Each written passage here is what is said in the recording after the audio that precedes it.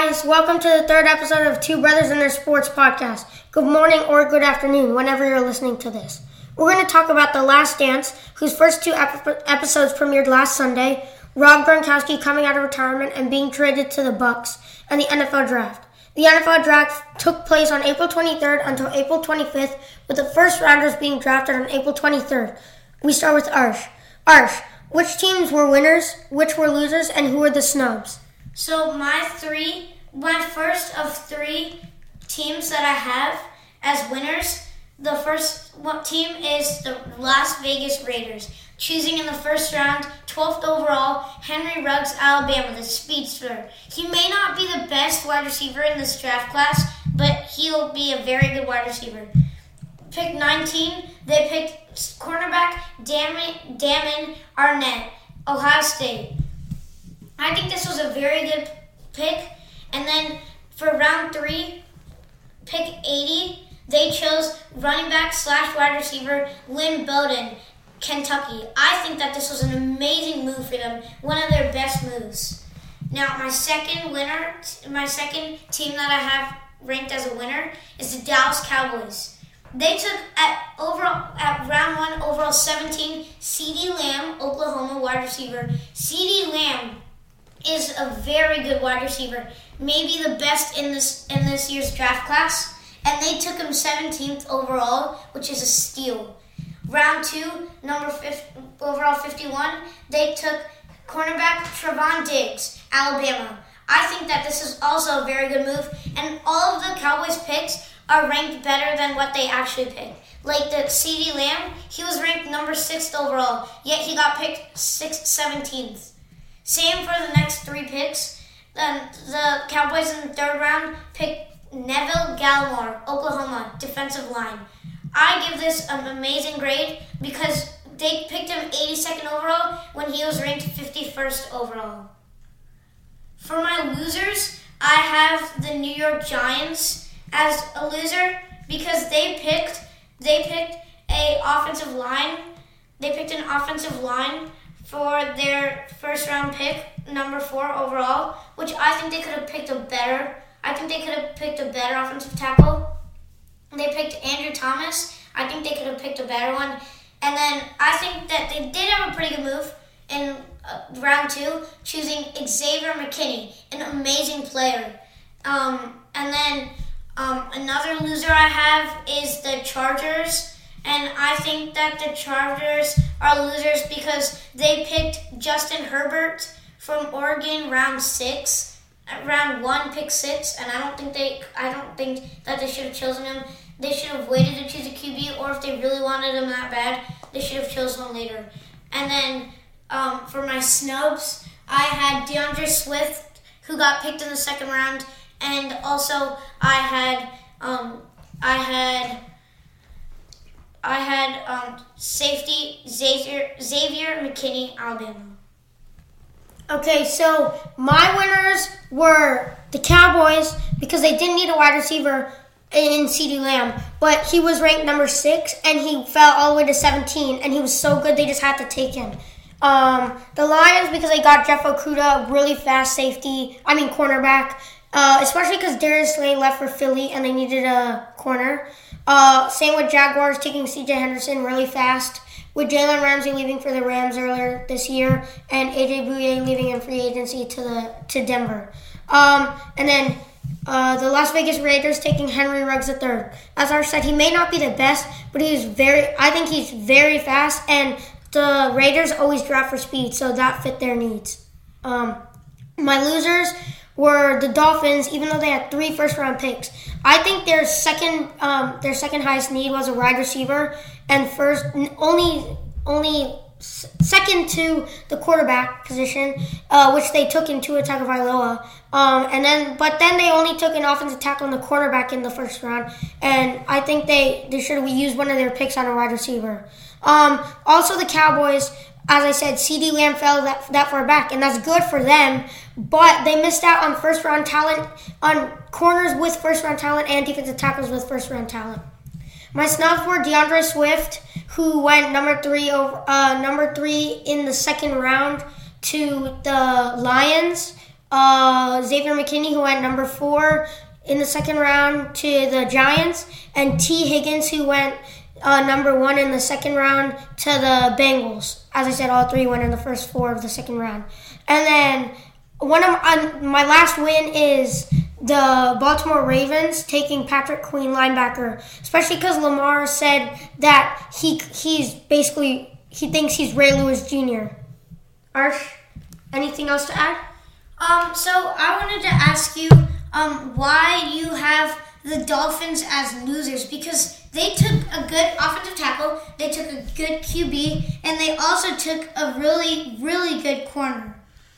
Well, I'm not saying those are bad players to pick. I'm just saying I think they should have taken a wide receiver first, because their only receiver is Devontae Parker, and he got his first 1,000 yards receiving season last year. Well, how are the Cowboys losers? Because you said, they lost about good first-round cornerbacks and that they're a good talent. But what about picking Trevon Diggs? He's amazing. And today, they're probably going to pick a safety or another corner because they're so good. Their QB's good. Their running back's sensational. Their wide receivers, including Michael Gallup, a very underrated wide receiver who hit over 1,000 yards last year with Amari Cooper. They have good people. They have Amari Cooper, Blake Jarwin. They also have Randall. They don't have Randall Cobb anymore, but they replaced him with. Basically CD, yeah. Yeah, CD, and then they have Michael Gallup. So I think Trevon Diggs is a good pick for the second round, though. For the first round, CeeDee Lamb fell so far back, yes, but they missed out on the first round talent they could have got in maybe this, obviously not, but Jeff Okudah, like one of the first round talent. All those corners that fell behind the Cowboys pick, I think everyone could have got. The Cowboys could have got any corner, especially Xavier McKinney, who fell to the second round. That was one of my snubs. So The Last Dance premiered last Sunday. The Last Dance is a documentary about the 1997 through 1998 Chicago Bulls, their GM Jerry Krause, Michael Jordan, Scottie Pippen, and Dennis Rodman, with interviews and analysis. I think that this is a great documentary. The first 2 episodes were really good. I love how it shows how intense MJ was to all these young generation kids and all these millenniums that actually see how basketball was so rough back then.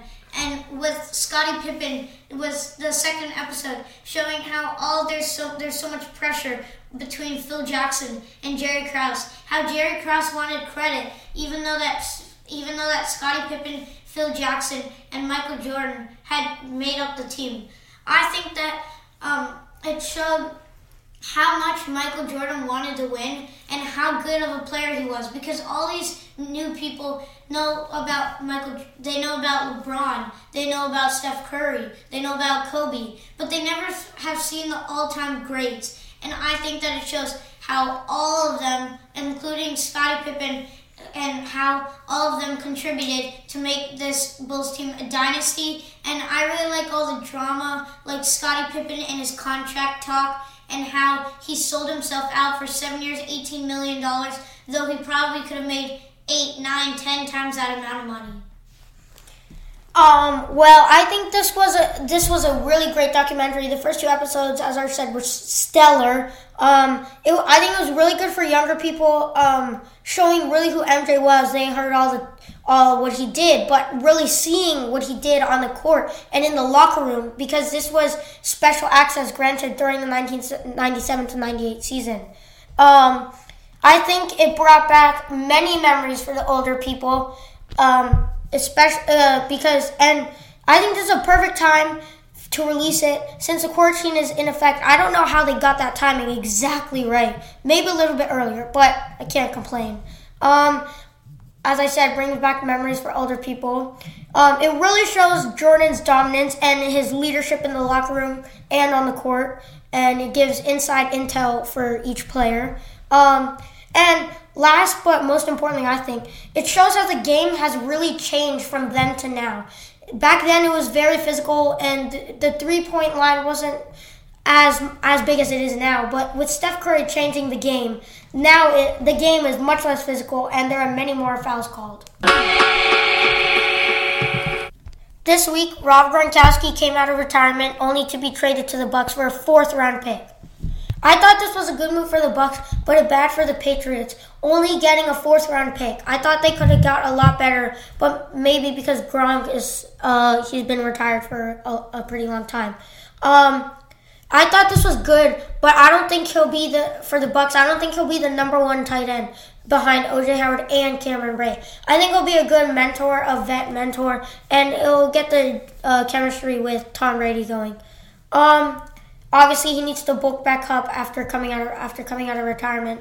And I was confused. Why would he come out of retirement to stay with the Pats if he was saying that he wanted to be reunited with the Bucks?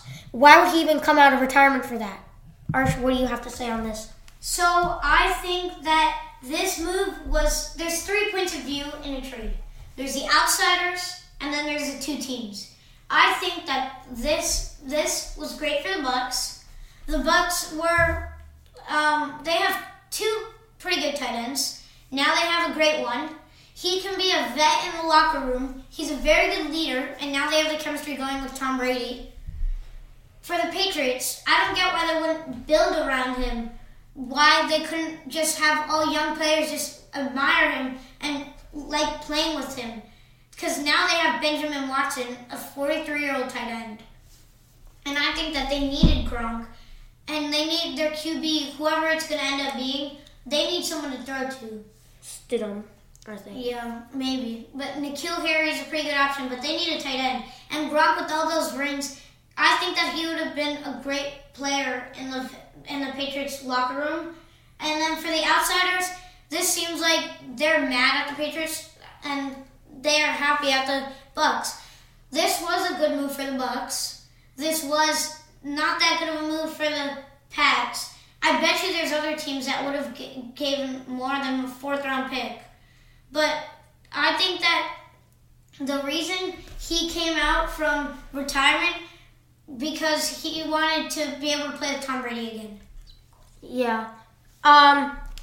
So a question I have for you, Arsh, is why would he come out of retirement if he didn't want to stay with the Pats?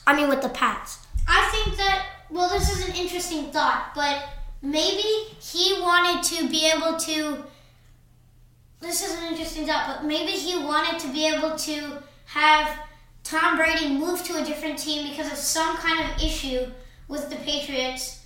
Therefore, he did what he did. He left because he knew that no one would be able to win with him. Yeah, I think the Patriots did out of respect. Okay, listen next week. Thanks for listening, and listen next week to Two Brothers and Their Sports podcast every Saturday. You can listen wherever you get your favorite podcast. Thanks.